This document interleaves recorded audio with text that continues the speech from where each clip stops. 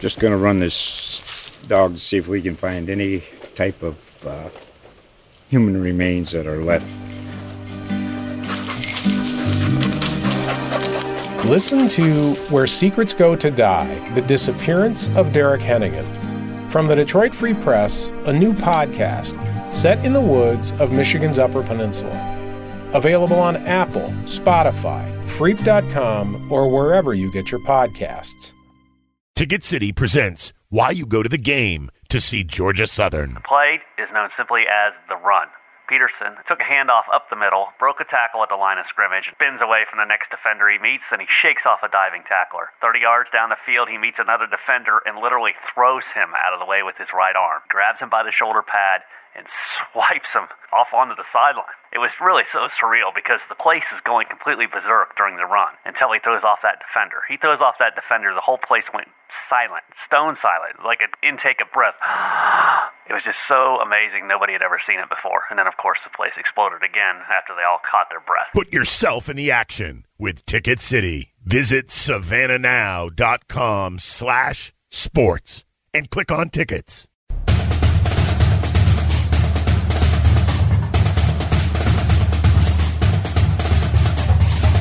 Oh, he will. Adrian Peterson is taking care of things right now. Down the sideline. If he can get loose, he's gone. Eligwe will score. The Wesley Fields. Touchdown. Georgia Southern. All right, guys, welcome to another episode of Georgia Southern Extra. I am Travis Shadon, the beat writer for Georgia Southern at the Savannah Morning News. I'm joined, as always, on the show by Greg Talbot of WSAV. Greg, how are you? What's going on, buddy? It's nice and chilly out there today. It finally feels like fall, and it's almost Christmas. Yep. Gotta love Savannah. Yeah, it's bowl season in college football. So on today's show, we'll talk about that. Greg and I will go 4 downs, and then we'll discuss the recently handed out Sun Belt Awards. Don't even get me started. Yeah, and all that came with Rev your engines, gentlemen. That announcement. We'll then preview Eastern Michigan a little bit for the Camellia Bowl, and then the episode will wrap up with an interview of mine with Tony Paul of DetroitNews.com. He helps us learn a little bit about the Mac Eagles of Eastern Michigan. And then at the end of the episode, we'll announce some news concerning the podcast and the future of the podcast. Thank you for the drum roll. That was a drum roll on the table. So you ready to start? We'll go 4 downs? Let's go. You first. All right, so I'll start. First down.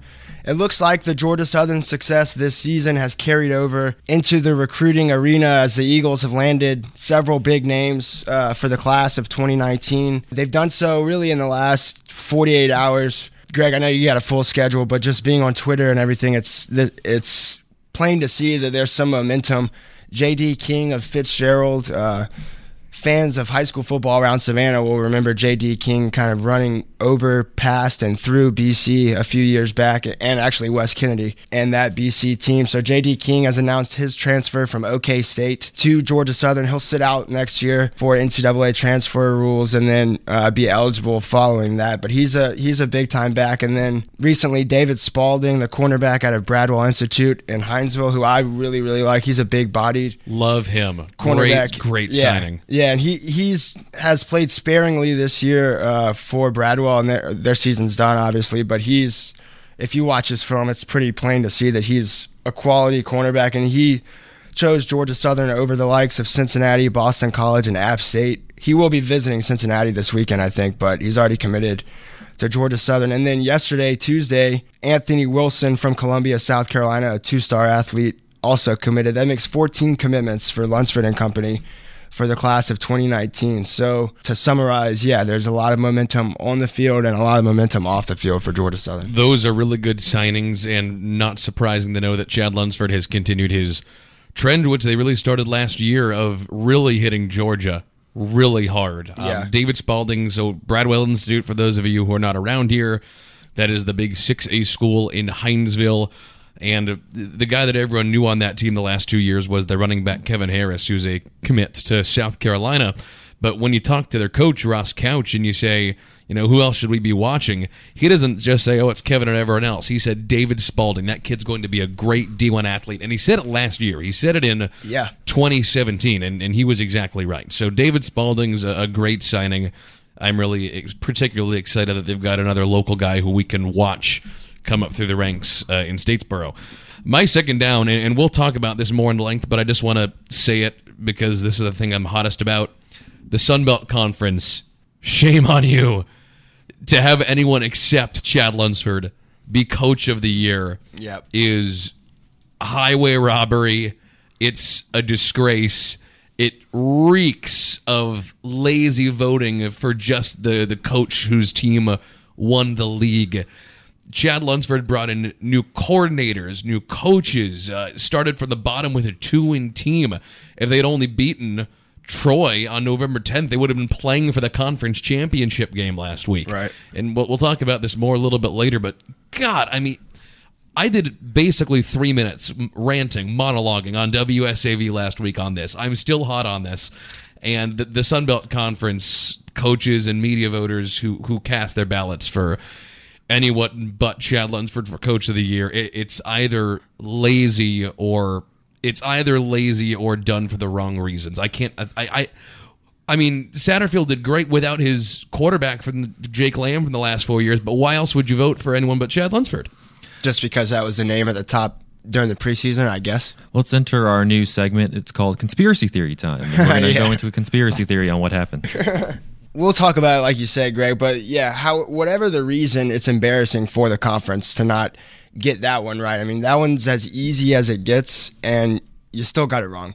So something has to change there. We'll talk in depth about that coming up. My third down is concerning the Georgia Southern coaching staff. And I don't want to be a jinx here, but it does look like the staff will stay intact for now. But, you know, that the only reason I say that is because that Scott Sloan and Bob DeVest, you can see, are hitting the recruiting trail hard. But, I kind of talk myself in circles with this one because, what are they going to be doing? Not recruiting. So they could still theoretically take other jobs in the conference and around the country, and I'm sure that there's going to be interest in them.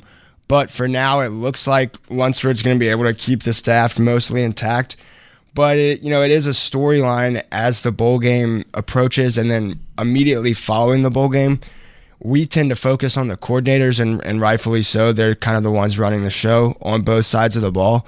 But also, we should keep an eye on the positional coaches and kind of the guys lower on the totem pole, because those are the guys that tend to get, the lateral moves within the conference. Those are the guys that will tend to move on just, mostly based on pay and opportunity.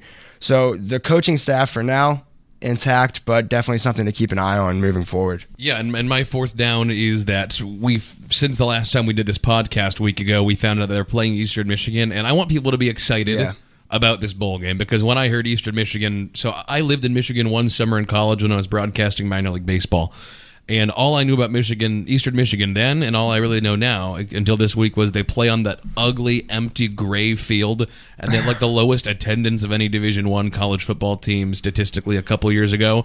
This is low-key a kind of interesting matchup, so even if you were underwhelmed when you heard as Eastern Michigan like I was, take a second and think about what we're going to tell you about why this is a potentially interesting matchup, because I all of a sudden am kind of intrigued, and I swore that I wasn't going to be. Well, yeah, I mean, listen, when you hear Eastern Michigan and then you take 5 seconds to look at their history, the gray field, baby. Yeah, it's a little underwhelming.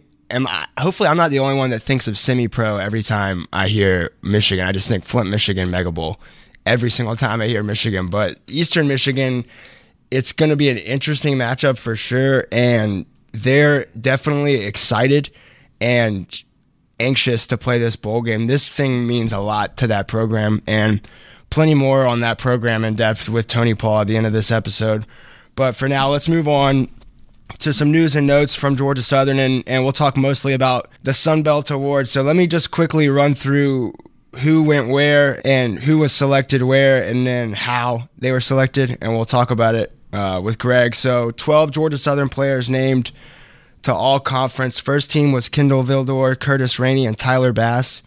Second team was Wesley Fields, Monquavian Brinson, Jeremiah Colbreth, and Raymond Johnson. The third team was Logan Hunt, And then honorable mention was Rashad Bird, Shai Wertz, Wesley Kennedy III, and Ty Phillips. Okay, so before we get too deep into the weeds on the individual guys, before we get to the coaches, based on what you just said, I don't think there is actually that much wrong with the player placement. Okay. I think Brinson should have been first team. Brinson should, and Wertz should have been third team, I think. I mean, that's plain as day I for think me. Shai got robbed by going honorable mention, but yeah, I think Brinson could have been higher, and I think Shai should have been third team quarterback, but I don't think the player placements are wrong. In fact, I think the conference got the player placements largely right. Well, look, I disagree with Wertz and Brinson, but I said in my column last week about this that players being misplaced on all conference teams isn't exactly revolutionary. That kind of happens in every single conference every year. Well, and naturally, although every media contingent and coach sees the other players, knowing what we know about Georgia Southern and having watched every game, we've got a more Southern-centric perspective. For sure, and that's fair. But that's kind of one of the things I wanted to talk about with you, Greg, is this is how they vote the all Sunbelt teams. They take 10 media members, one from each school, selected by the school. Do we know who votes for Southern? Is that it's Mike Anthony of the Statesboro Herald. I was going to ask if it was the Herald. Okay, right. So, and then I know Ethan Joyce of the Winston-Salem Journal is the App State reporter, or the App State voter. So it tends to be whoever the lead beat writer is, or the beat writer that's been there the longest, I guess. But here's what my problem is. The other 10 votes out of the 20 come from opposing coaches. And so two things with that. A, opposing coaches, even though, this may seem obvious, they're not really watching the entire conference every single week. Not even close. They're probably watching the Thursday night national game and then the person they play that week. Right, and why would they be watching the conference every week? I mean, they simply don't have time. If they are watching the conference every week, then they're probably fired. Yeah, not doing something they should be doing. But here's the thing. Let's say that I'm your guy, Jamie Chadwell, or was it Moglia at Coastal Carolina? Is that the head coach's name? So if I'm a head coach in the Sun Belt Conference who's not the head coach of Troy and who's not the head coach of App State, why on earth would I vote for Chad Lunsford to be the coach of the year when I know next week I'm going to be out there recruiting against him? So if I know that Satterfield is the expected coach of the year coming into the year, and it wouldn't be a surprise if he won it, and he's likely moving on out of the conference away from me, why would I not just give him the vote so I don't have to recruit against the Sun Belt Conference Coach of the Year? Sun Belt Conference body politic here, Travis. But here's the thing. The coach, we have no idea who voted for who. There's no accountability at all. Do we even know that Chad Lunsford came in second? No, because the Sun Belt won't release the votes. So we don't even know that he came in second. He could have came in fifth. No taxation without representation. Right. Give us the vote. And it's so archaic to think that people aren't going to complain when you don't release the results of the vote. The Sun Belt would do itself a bunch of favors if it took the responsibility off of itself and put it on the voters by releasing the results. I mean, you don't have to do it real time. Just do it after the fact. Do it a month later. But that way, a coach can't throw away a vote. And if he does, he's going to be at least semi-held accountable for it. And let's give Scott Satterfield briefly here his due. He did great. He's a great coach. In landed at Louisville. I thought he was going to land at North Carolina. I was surprised. I'm surprised Chapel Hill went back to Mac Brown. That seems questionable. Step in the backwards direction. I thought Satterfield was going to land at Chapel Hill for sure. But Louisville's a great job. I mean, at least it was until the last, until Lamar Jackson graduated. So good for him. Clearly a great coach. His record at App State and the standard he upheld spoke for itself.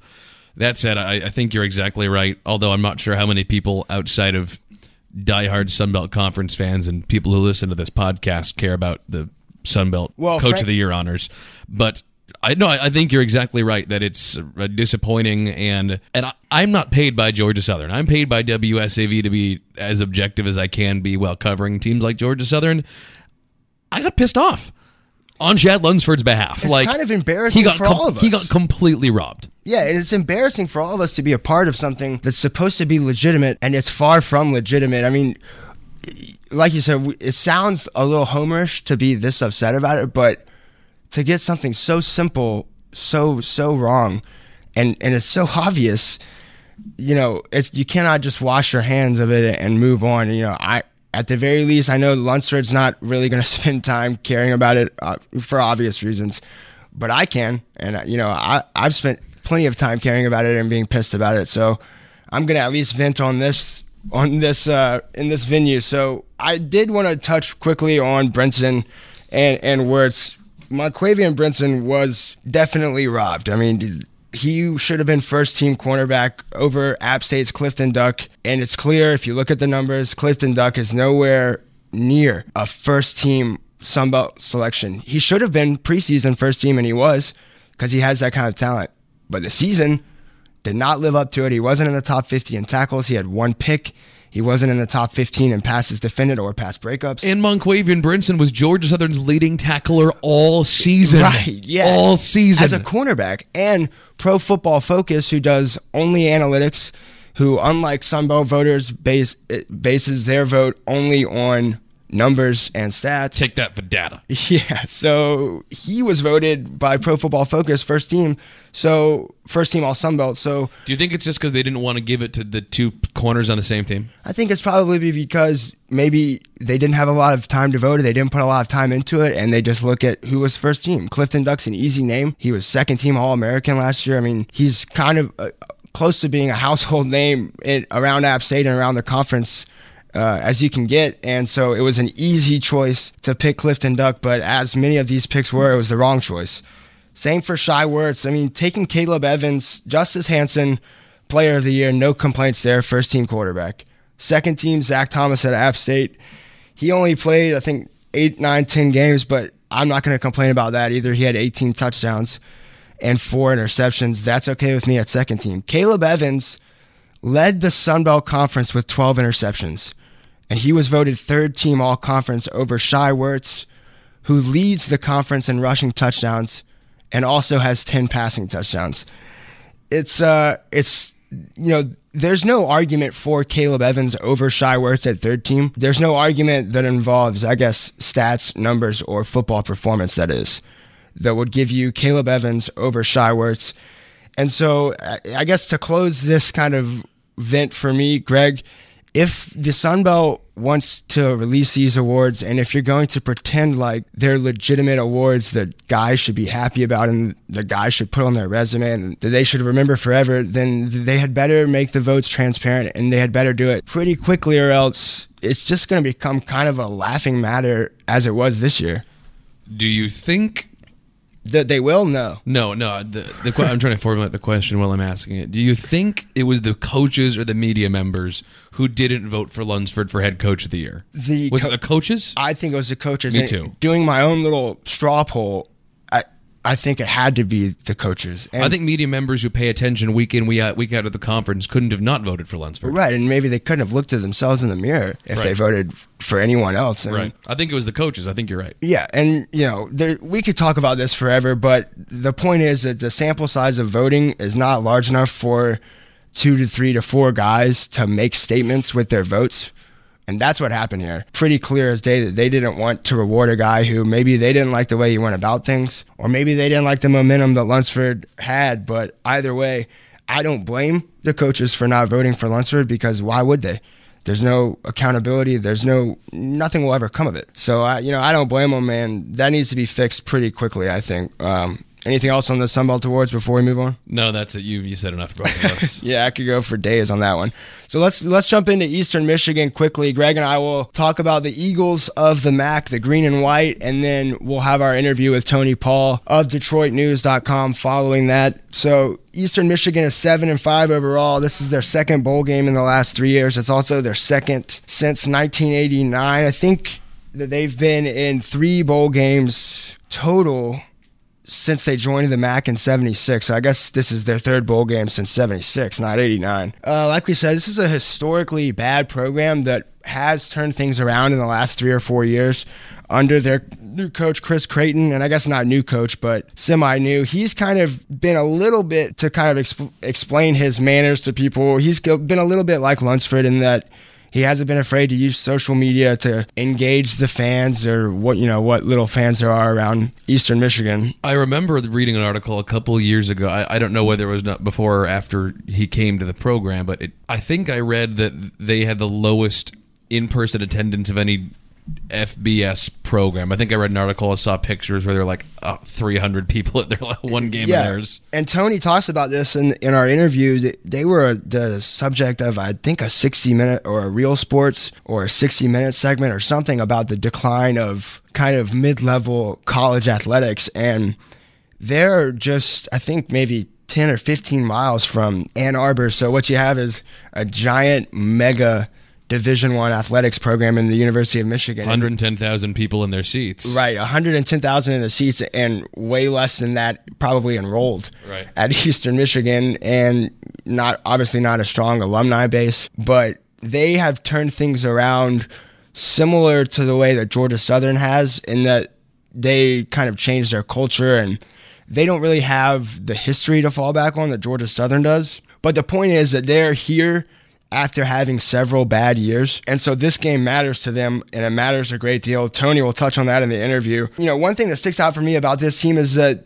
3 losses this season have come by 3 points or less, or 3 points exactly, and one of those came in triple overtime. This Eastern Michigan team beat Purdue, which we know Purdue beat Ohio State. That's been, well chronicled throughout the season, but Eastern Michigan has legit talent and they have legit players, but you can tell that maybe the depth isn't there, or maybe they're missing something here or there, but they're 7-5 out of the MAC, so they're a legitimate team, and they're a team that's favored by a point as we speak today, Greg, over Georgia Southern, which surprised the hell out of me. I don't know what you expected, but I expected at least 4 or 5 points given to Eastern Michigan, and instead they're giving up 1 point right now. And I guess I'll ask you plainly, is that simply because Georgia Southern is an option team and Eastern Michigan has 3 weeks, 4 weeks to prepare for an option offense? Otherwise, I don't really see what what Vegas would see, and certainly they don't have to release what they see in this game, but I think Georgia Southern on paper has a clear advantage in a couple of spots, and we'll talk about that. But what are you seeing? I've got absolutely no clue. I haven't thought about the spread until you just said it. The only thing that I can maybe think about is that Southern is a team that all season long was riding the wave of momentum, and now all of a sudden they're not going to have played in 4 weeks, and maybe the tidal wave that carried them to the rest of the season after they lost those 2 games is gone. Yeah. And they're just going to strap up and play without the momentum that led them up and down this season. But I don't know how Vegas would know that about this team, so I don't have any good reason. I will say that Southern, probably their worst performance of the year came at ULM. ULM, before that game, had a bye week and had plenty of time to prepare for the Georgia Southern offense, and ULM, a less than average defense, really shut down Georgia Southern's offense. That's a good point. Maybe there's something there, but just kind of how this team is built, Eastern Michigan, they're built defensively, and they're pretty good defensively. I don't think I would take this game. You don't think so? I wouldn't bet this game. Well, I mean, I get nervous betting any option team in a bowl game. Yeah, I would just bet. Because I would call this a stay away game. Yeah. Just pick the other 10 games on December 15th. Not entertainment purposes only. Yeah. There's just something about this game where I haven't the faintest idea what this game's going to look like. I have absolutely no clue. Well, let me tell you a few places I think could make the difference one way or the other. I think Eastern Michigan is number 32 in the country in total defense or scoring defense, allowing just 22 points a game. That's second in the MAC. They're also number 30 in touchdowns allowed. They're tied actually with Georgia Southern, 32 touchdowns allowed. So their defense is legitimate, but on offense, their rushing game is non-existent, really. They're number 92 in the country, 150 yards a game rushing, and they're number 120 in third down conversion percentage. So if the Georgia Southern defense can keep them into third and average or third and longs, they should be fine. But where I think Georgia Southern can have success is plainly right up the middle, and with Wesley Fields and Monteo Garrett and Logan Wright, because Eastern Michigan, as good as their defense has been scoring-wise, they've been giving up 193 yards a game defensively rushing to other teams, and that's number 93 in the country. They're also one of the most penalized teams in the country. averaging 7.7 penalties a game. That's something Georgia Southern obviously hasn't done. Now, Eastern Michigan also prides itself on not turning the ball over. I think they're plus 10 plus 10 in the country, or plus 10 in turnover margin, which is top 10 in the country. So I don't expect a lot of turnovers in this game, but I think the place that Georgia Southern is best at running the ball is the place that the Eastern Michigan defense is the worst at. They pride themselves on shutting down the passing game, and that shouldn't be a problem for Georgia Southern. So if Georgia Southern is going to be successful, it'll be their bread and butter, I think. And I think it'll be a lot of what we've seen the last 2 weeks, Greg, and that's a lot of Shai Werts and a lot of Wesley Fields and a lot of those two guys in the key moments of the games. Who do you think might be a key player in this one? I'm actually pretty much exactly with you. I don't think they're going to try a bunch of new plays. I don't think they're going to pass a ton. I think we can look downfield 2 or 3 times to Darian Anderson, as we've been doing since midway through the season. DA, big play. Yeah, big play DA. Yeah, Sounds we'll better. Work on it. Sounds better. We'll work on it. Well, we might have to ask DA for Sounds better. his advice on that. It's not even a hard question, Travis. Yeah, no, I think it's going to be Kennedy. I mean, it's going to be Fields and Wirtz and maybe a little bit of Kennedy, although I'm still confused why he isn't touching the ball as much. Yeah, I mean, I think in the bowl games you're kind of allowed an opportunity to play with some things and maybe try some things that you should be. I'm hoping DeBess opens up the playbook. You have literally nothing to lose. But now I'm looking at it and I'm thinking, man, they might not need to. It might be like just a game where you go plain and you just run the ball because you can. But yeah, I mean, we'll see, because Eastern Michigan, obviously all we have to go by is what they've put on film and the numbers. But they could come out and change things as well. Just a couple of guys to maybe keep an eye on, and Tony Paul will hit on this more in our interview. Offensively, Blake Banham is their best player. He's a senior wide receiver, and you can think of him in the build of kind of an Obi Fortune, but in the role of a Wes Kennedy. So he's used in a bunch of different places, including the return game. They'll run a kind of a shotgun pistol look, Eastern Michigan will, and they'll use an H-back a lot with lots of motion on offense. Defensively, like we said, they're second in the MAC and 32 nationally, allowing just 22 points a game. They'll run a 4-4 scheme with a lot of sure-handed tacklers and a lot of guys that can play, maybe not a bunch of stars, but one guy on their team that is a star is Max Crosby, and this is a football name, man. Max with 2 X's.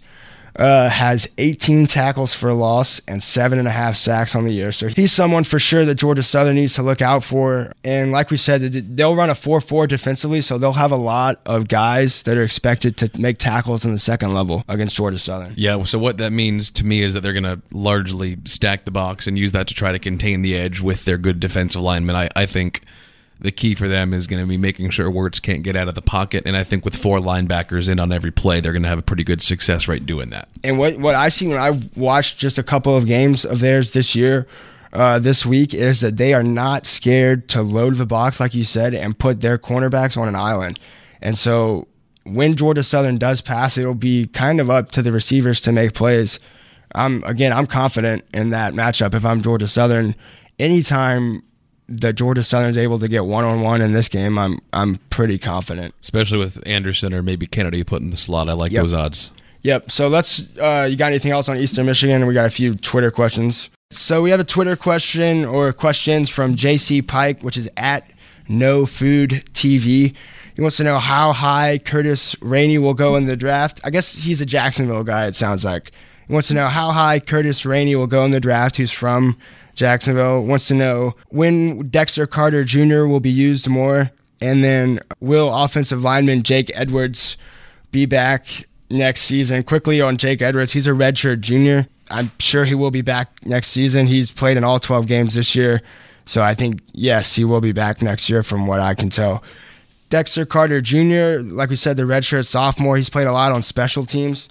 He was pretty highly touted coming into Georgia Southern, but it seems like he's kind of been passed up on the depth chart, especially at receiver. He's a guy that has a lot of talent, and his father played in the NFL, I think won a Super Bowl with the 49ers, actually. So he's got the pedigree. I think he'll be given every opportunity next year to perform, but this year I don't see him making an impact in the bowl game. And as far as him being used in the return game, I think that's Wesley Kennedy's job to lose. Curtis Rainey, just from me Googling and doing a little bit of research, it doesn't seem like he's a guy that's really going to go before day 3 right now. But a lot of that changes for offensive linemen after the combine and after pro days. So I think maybe stay in touch with what Curtis Rainey's doing pro day wise and combine wise following the bowl game. I expect him to get drafted, but I don't see it happening before day 3. And then I think we had another Twitter question from Miss Pittman. Actually, Justin Birdsong's mother wanted to know if this is a fair matchup. Is this an equal matchup with Eastern Michigan? I guess we touched on that. Yeah, I think it's fair. I just wish that it's not that I don't like the Camellia Bowl, but I would have. It's a blue collar bowl. It's not very sexy. No, it's not. I thought it would have been fun to see Southern playing a team from the American or the Mountain West. For sure. The MAC, I mean, it is a equal conference to the Sun Belt. It is basically Sun Belt North. I just thought it would have been more fun to see a team from a more out there conference. Yeah, I mean, it definitely would have been, but here's the thing. At least it's a Saturday night game, 5:30 Eastern. And it's not all the way across the country, you know. People can go to this one. Yeah, and you have an opportunity to kind of make a statement and be a team that I think, at least, you should be. What's it going to be on, ESPN 2? ESPN. ESPN proper? Yeah, the mothership. Wow, okay, cool. So 5:30 Eastern on December 15th. That's good. Let's quickly, before we go to the Tony Paul interview, I wanted to kind of give you guys an idea of what the podcast will look like moving forward. So Greg and I we have this podcast that you're currently listening to, and then we'll have a full bowl preview prior to Georgia Southern's bowl game with Eastern Michigan. Then we'll have a recap episode of that bowl game, and then from there, we'll move into mostly basketball starting in January. We still will touch on football news and notes, and especially recruiting and maybe coaching changes, players leaving, players coming, stuff like that. But just as kind of a reminder and something to look forward to, we will take a break following the bowl game, and then we will start doing the basketball, I'll call it the basketball only podcast. Once every couple weeks? In January, what's the plan? So we're going to try to do it basically twice a month. Okay. So, and they'll probably be a bit longer, and it'll be just a way for us to kind of catch up on things and keep you guys up to date on things. But definitely, if there's any feedback from you guys and something you guys want to have during the off season, or something that maybe you would like to see us touch on more often or talk about less often, I guess, definitely let us know. You know how to reach us by now, but just wanted to let you guys know the podcast wasn't going away because football season was going away. Anything else, Greg? No, man, this has been a fun regular season. Looking forward to 2 more before football season is done, and I have, I guess, nothing to pitch for WSAV except hopefully we'll have our Georgia Southern basketball TV dates announced here in the next couple weeks. Yeah, so look forward to that, and then obviously keep up with us on savannahnow.com/sports. All of the Georgia Southern columns that I've done and stories that we'll be doing pre-bowl game before we head out to Montgomery for the bowl game. So thank you guys for listening, and stay tuned for this interview with Tony Paul of DetroitNews.com.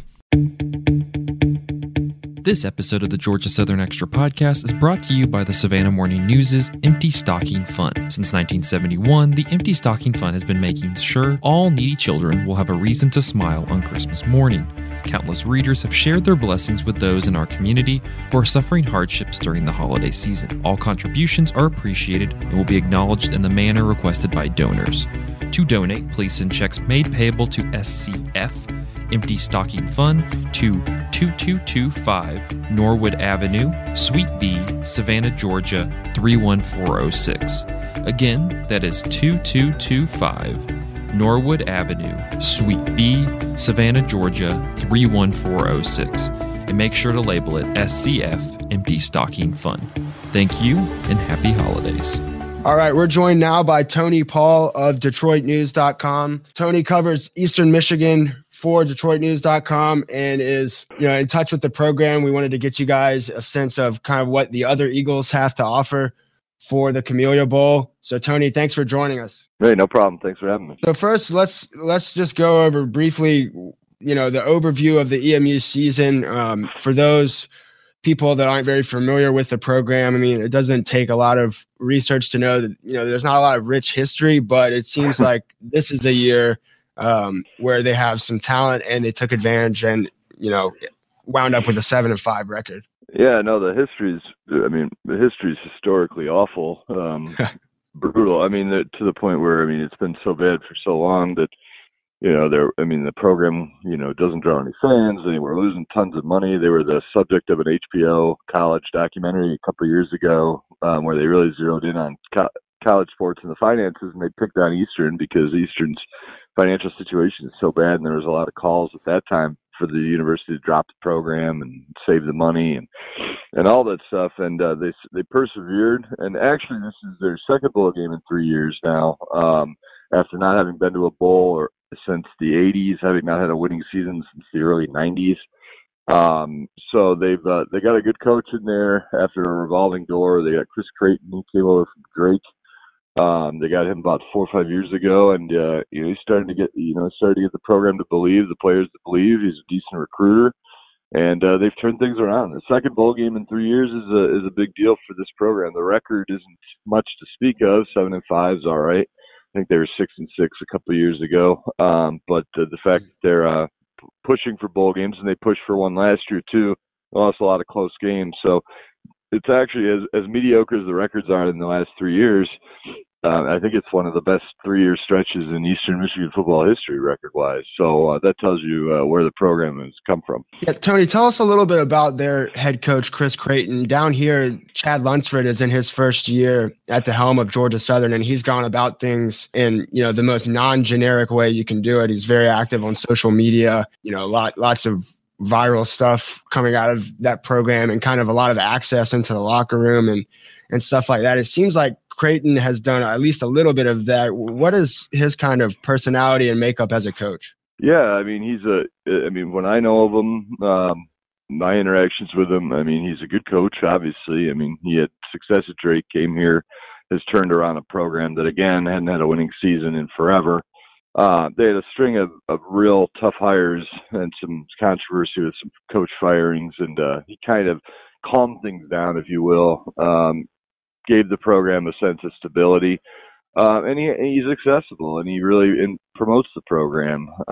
He's on the road, he's speaking on campus, he's meeting with alums and donors and all that stuff that you have to do to be successful. And he basic outreach, getting people to take a look at the program, buy into the program, believe in the program. And it's worked. They used to, the thing about the MAC is they get a lot of games on national TV because of their contract with ESPN and their midweek games. So you can see the stands a lot of times. And 4 or 5 years ago, Eastern Michigan, you could shoot a cannon through that stadium and not come close to hitting a fan. And now, they're not drawing 100,000 people or anything with University of Michigan, in their backyard. Clearly they're an afterthought, but they are starting to get some students to believe and some fans to believe. Even, he told me last year that his wife even got stuck in post-game game day traffic for the first time ever, which is unheard of in Ypsilanti. So he's very good, a very good marketer, very good at selling his vision and his idea. And I think what really people buy into him is the MAC is a stepping stone for a lot of people. And the MAC has sent a lot of people on to successful jobs. Most notably, you think Brian Kelly or Butch Jones or whatnot. It's a stepping stone league, but Chris has sold the idea that for him it's not. And he just signed a long extension a couple of years ago. He likes it here. He wants to succeed here. And I think, again, it goes back to the stability of the program. He's brought that to the program, and people are buying in. As far as the viral stuff, they did do a fun thing on Twitter last week. They did this mock music video to the bowl committee, because they were 7-5, and usually 7-5 is a slam dunk to get into a bowl, but that wasn't the case this year with 82 teams bowl eligible, 78 bowl slots available, and the MAC had too many teams for guaranteed bowl slots, so they were sweating it out until the last seconds on Sunday, along with Western Michigan. They both ended up getting in because ESPN, one of the bowls they owned, they picked a MAC team as an at-large, kind of did the MAC a favor to get them all in. So he's brought some good things to the program, and they're never going to be never going to be UCF. Okay. They're not going to ever be on that level. They have, and popularity wise, they're in a bad location. They have Michigan in their backyard. They're 10 miles from the University of Michigan. So there's really no way they're ever going to, bump things up as much as they would want. But there is progress, and as long as there's progress, they have to be happy about that in Ypsilanti. Yeah, I mean, appearing in 2 out of 3 bowl games seems to be whatever Creighton is doing is working. Let's talk about EMU this year and just kind of what they'll look like offensively and then defensively. So, Tony, looking at the numbers, obviously we haven't seen a lot of Eastern Michigan on film or anything like that, but looking at the numbers, it does seem to be a team that hangs their hat on defense. But offensively, what will they look like and what kind of pace will they have? And then maybe are there any players that could potentially, take over the game and impact it significantly? Yeah, I think you nailed it there. They're not an offensive juggernaut. In the MAC, there's a lot of good offensive teams, and from Western or Toledo or Northern Illinois or whatever. But Eastern's a team that traditionally under Creighton has kind of grinded things out. Won clock battles and won close games. So in several cases, lost close games, low-scoring games. They're not going to go out there and put up 50. If they put up 50, that's not a good sign for your program. But Tyler Wiegers is the quarterback, and that he kind of interesting player. He's from Metro Detroit. Went out to University of Iowa. Got stuck behind some quarterbacks out there. He was a highly coveted recruit out of high school, and just wasn't getting the situation out in Iowa that he had envisioned, and came to Eastern and it's kind of taken over things. I mean, his numbers aren't astounding, maybe 11 touchdown passes or something like that, but for the most part, keeps good control of the ball, runs a grinded out offense, and again, it's a clock battle for Eastern with their defense. They can keep their defense off the field and fresh. That's where they hang their hat, and they do a pretty good job of that with Wiegers running the show. And so, from what I can tell, the MAC is not really a conference that has a lot of power running teams. Is that accurate? Outside of Western Western Michigan runs the ball. They have a couple beasts down there, but there's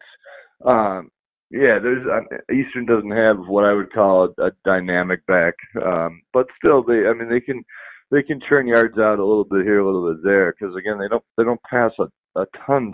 So it's balanced. There's just not a lot of dynamic playmakers on offense. Okay, so let's move to the defensive side of the ball, because I'm looking at the MAC football team ratings, basically, where they rank in the MAC offensively and defensively. Offensively, they're still middle of the pack. It's not like they can't score, but defensively they seem to be at the top of nearly every category. So defensively, what will they look like, and then maybe who are one or two key players? No, they're good. They could shut down a passing game. Max Crosby's the leader of the defense. He is all first team MAC, and cool name too, Max with 2 X's, not 1. I kind of think that's neat. But no, I mean they shut down the passing game really well. They just really control things on that side of the ball. I mean, limiting teams consistently to 13, 14, 17 points, whatnot. I mean, they've held down teams like Purdue. A big win over Purdue this year. Of course, Purdue handed Ohio State its only loss. Played Army and that tricky offense really tough in a loss, but a tough game.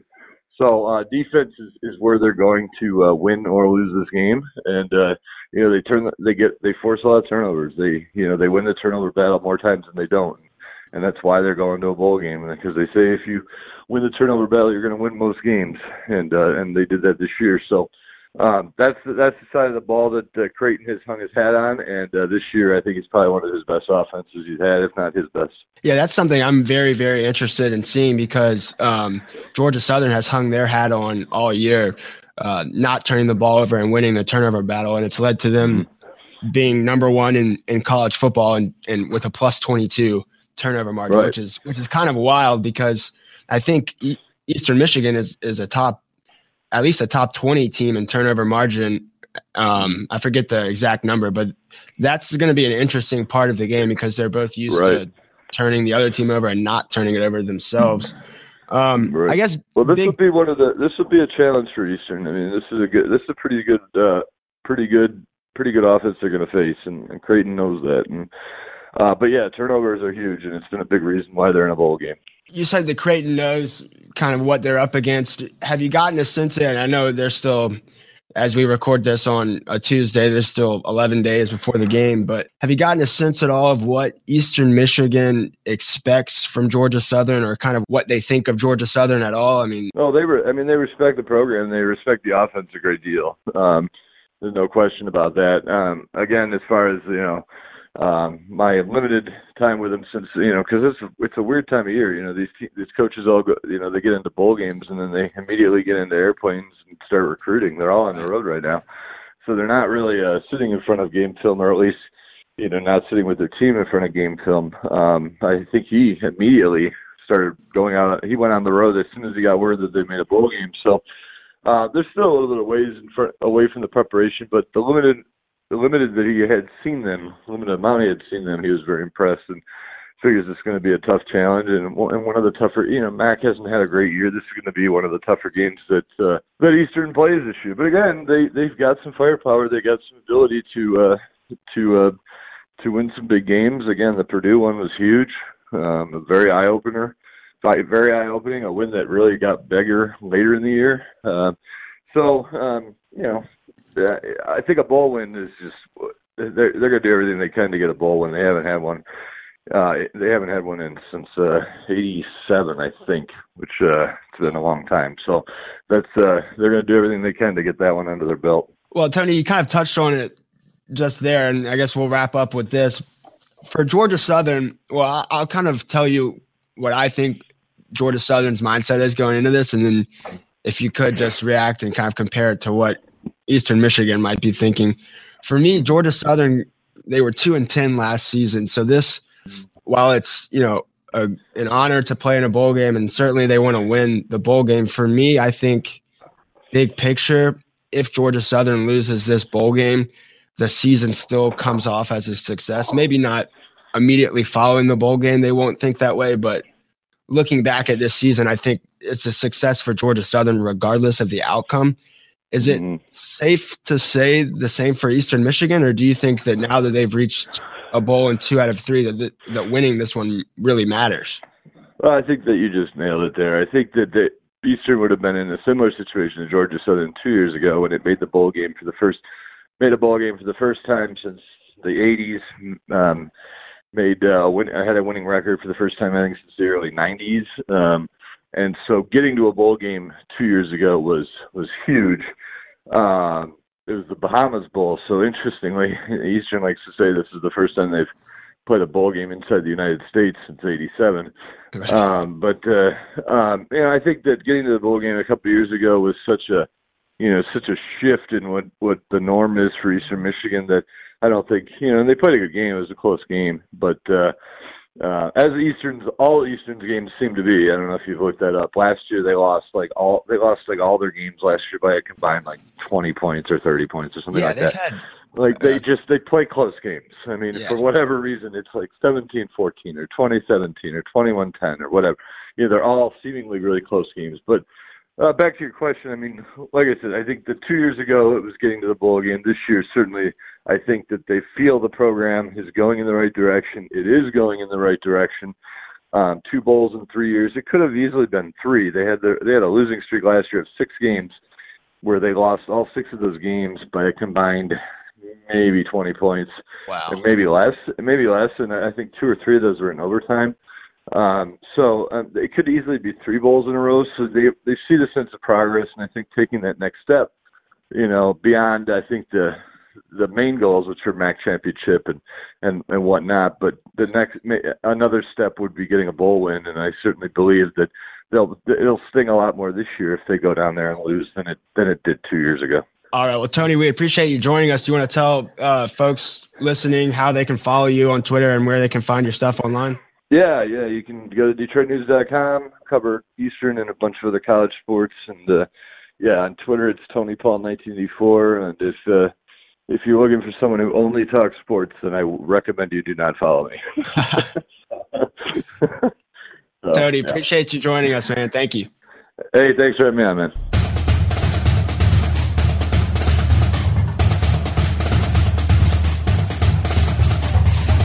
Oh, he will. Adrian Peterson is taking care of things right now. Down the sideline. If he can get loose, he's gone. Eligwe will score. The Wesley Fields. Touchdown. Georgia Southern. Just going to run this dog to see if we can find any type of human remains that are left. Listen to Where Secrets Go to Die, The Disappearance of Derek Hennigan. From the Detroit Free Press, a new podcast set in the woods of Michigan's Upper Peninsula. Available on Apple, Spotify, Freep.com, or wherever you get your podcasts.